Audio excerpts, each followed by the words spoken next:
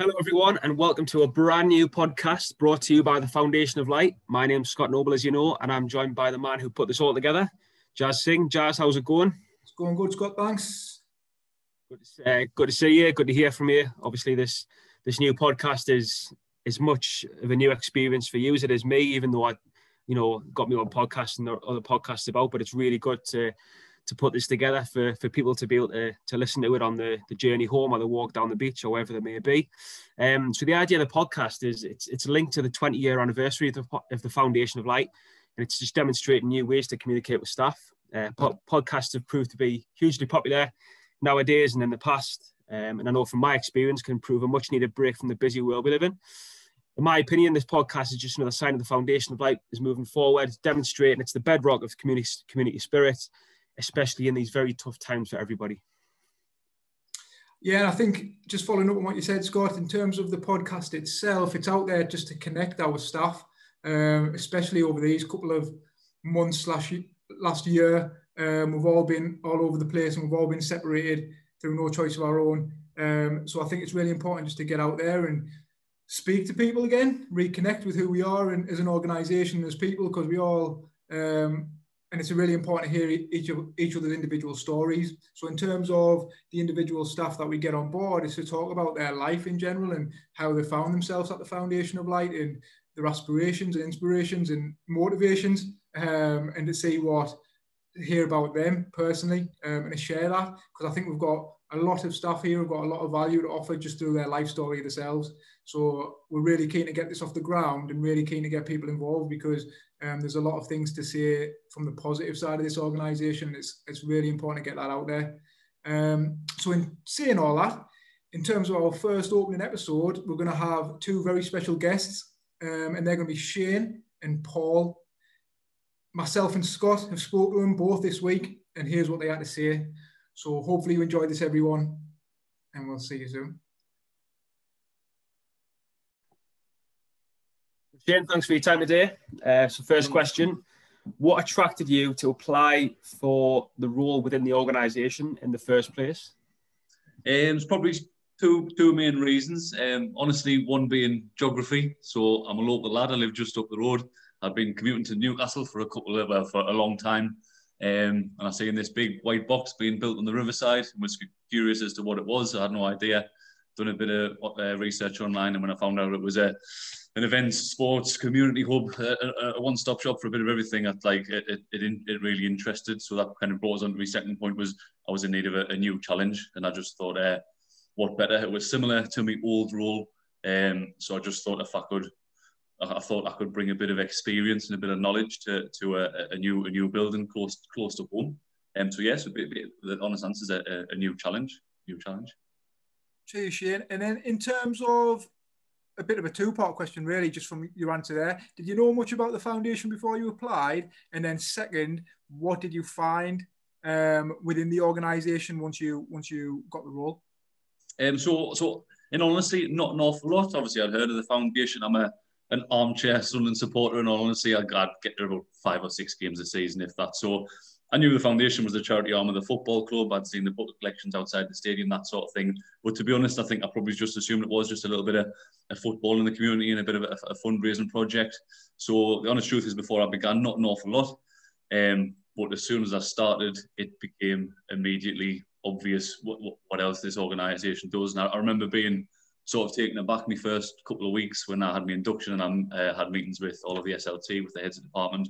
And then I truly started to understand the breadth of the organisation and the scope of delivery and the good it does for the community. So once I got in, like I did, it really opened my eyes. I didn't realise it had over 150 staff. Learned the history of getting this building built. So yeah, once I understood the size of the task that the foundation has. Then after that, I think they probably didn't truly hit home until the gala dinner. So obviously my role's been very facilities focused. There's a lot of work went behind the scenes with my team and Gemma's to put on the event. But then it was really nice once it was up and running, all safe and good to go, to sit back and watch. And then I truly sort of understood the good that it does for the community and the help it provides for those that need it. Yeah. Great stuff.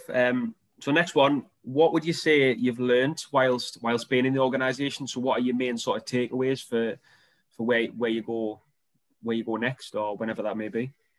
An incredible amount. To be honest with you, I've probably learned an awful lot about myself.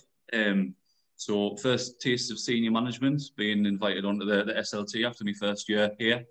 So it just opened my eyes to an awful lot of what it takes to steer an organisation of this size and to run a business in the background. Being that responsible person, being the decision maker, and being the person that people often come to for advice, for support, and also sometimes for permission as well. So basically learned an awful lot of being that accountable person. And in all honesty, I'll be forever in debt to the foundation, because I don't think I'd have got the opportunity to have to move on without the amount of responsibility and trust that the leaders of this organisation had in me. It stood us in really good stead. And I think other than that, I think I've probably learned the importance of culture, staff culture. So it's really interesting to me that there's a massive onus on culture here, and it's fantastic that there's a working group which I've been a part of, which I was a part of for the first year. But for me, when I very first started, I was shocked at how good the culture was. So I think it's brilliant that they take it so seriously and want to improve it. But for me, I'll never forget one of the first events we had. My old organisation was very sort of departmental. That's my job, that's your job. And there wasn't a whole everybody chips in sort of attitude. One of the first events we had, and I think it might have been the automotive exhibition. To be honest with you, me and my team were up against it, struggling to get this thing rigged in time. Before I knew it, a foundation-wide staff email went out, and I had about 30 members of staff, a mixture of sports coaches, of tutors, of admin, office staff, finance, you name it. I don't leave anyone out, but everyone from across the foundation, all of a sudden mucking in, moving tables, chairs, carpets, big metal railings, that sort of thing. So I was taken aback. I wasn't used to that at all from my own role, and I thought it was absolutely brilliant that all of a sudden these people, nothing to do with the day job at all, but falls to arms and everyone chipped in to help. So, and I think just as we moved on, I just think the importance of staff culture. We talk about being on the bus a lot, just how important it is. So I hope my new organisation has that same attitude, because I think the foundation's got that, and it's brilliant. Thanks, Shane. You've mentioned being local to the area. So what is the Beacon itself meant to you?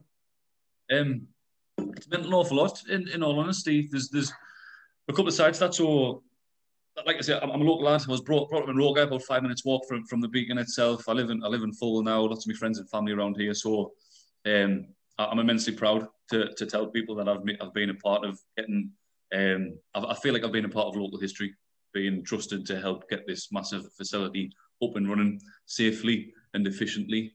And it's something I'll always be proud of. I'll always drive past it. I'll always tell my son, my friends and family that I've been a part of it. So in that respect, it's meant a lot. And I think I'm probably a good little snapshot of what it can do for the local community. So as an example, I've been here 2 years, 8 months, I think it is.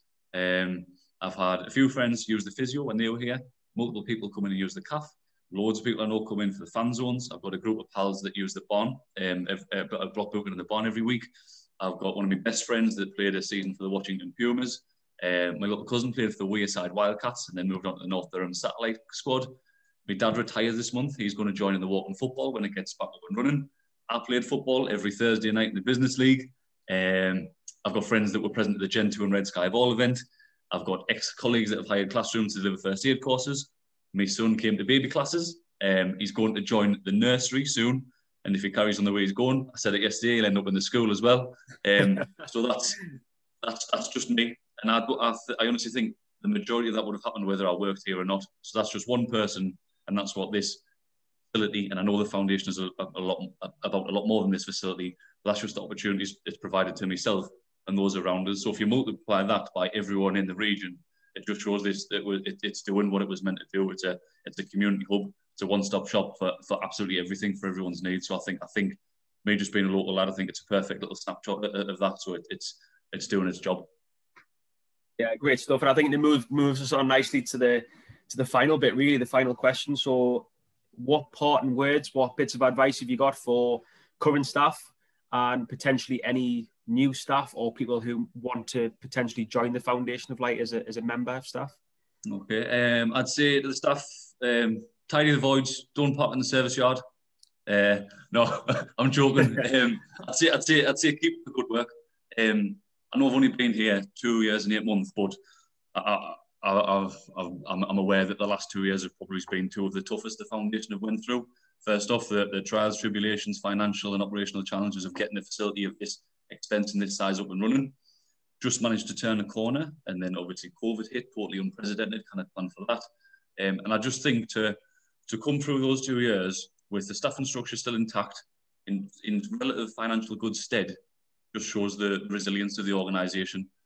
So my message to staff is that I genuinely think that the good times are ahead. Can't possibly go for anything like what I've done the last 2 years. And it's all down to people that run the organisation. It's an organisation of grafters. It wouldn't work without the culture and without the attitude. And on top of that as well, I've heard through numerous sources last week that I think the club's fortunes are turning as well with the takeover. And obviously the team seem to get the act together, and naturally the better the club do, the more opportunities will be afforded to the foundation. So I think the message is just stay positive, keep doing what you're doing. If you can survive the last 2 years, you can certainly push on and make a massive change and a massive impact. And then to anyone joining, I'd always recommend it. I know I'm leaving, so it's kind of, I don't know, contradicting itself, but I'd always recommend the organisation. I'd always class myself as a friend of the foundation, and I'd always come back. So yeah, certainly, all good, all positive from me. Brilliant. Thank you very much, Shane. Now we'll move on to Paul. Paul, how are you doing? You all right? Yeah, I'm good. Thanks, Jazz. Well, thanks, Paul. Paul, first question. What attracted you to apply for a role within the organisation in the first instance? Yeah, it's, working for a charity was a big thing for me. So my experience has really been working in commercial companies. So it's always driven around profits and shareholders. And I've always wanted to work for an organisation that did something positive in the community, could really help people. So the foundation obviously jumped straight out as one of the biggest charities in the area, is an ability to do that. So for me personally, it was about doing a job where I felt if I did a good job, it had an impact on the community, and I'll get some satisfaction from that. So that was massive. I think the second thing was I'm a Sunderland fan, so obviously the badge always is a draw, isn't it? If you're a fan, and to be sort of affiliated was a positive thing in my eyes, and something to be proud of. And thirdly would be the Beacon. Mm-hmm. So as a sort of resident of the city, you sort of drive past the Beacon and you're aware it was this fantastic new facility, and what it could do for the area, really. So, the ability to be part of that as well was a big draw for me. Just going off script, how did you celebrate Sunday? I drank a lot, and I took Monday off. Perfect celebration. I don't think you'll be the only one who did that, Paul, to be honest. So you're not alone in that one. Yeah, I've been to 5 Wembley of the Wembley losses. So obviously gutted I couldn't be there, but I had to celebrate. I owed it to myself after all that pain. Yeah. Great stuff. No, it was a great win for Sunderland. Just back on the questions, and so once you started with the foundation, what were the biggest things you found out about the organisation, which maybe you already knew, which sort of reinstated your beliefs, or that you didn't know anyway? I think for me it was a big eye opener. So there was a lot I didn't know. So I didn't know about the range of programs that we deliver at the foundation. I didn't appreciate all the different sort of curriculum areas we cover. From obviously skills, education, the sporting side, the stuff we do on mental health, disability. The range of courses is quite staggering.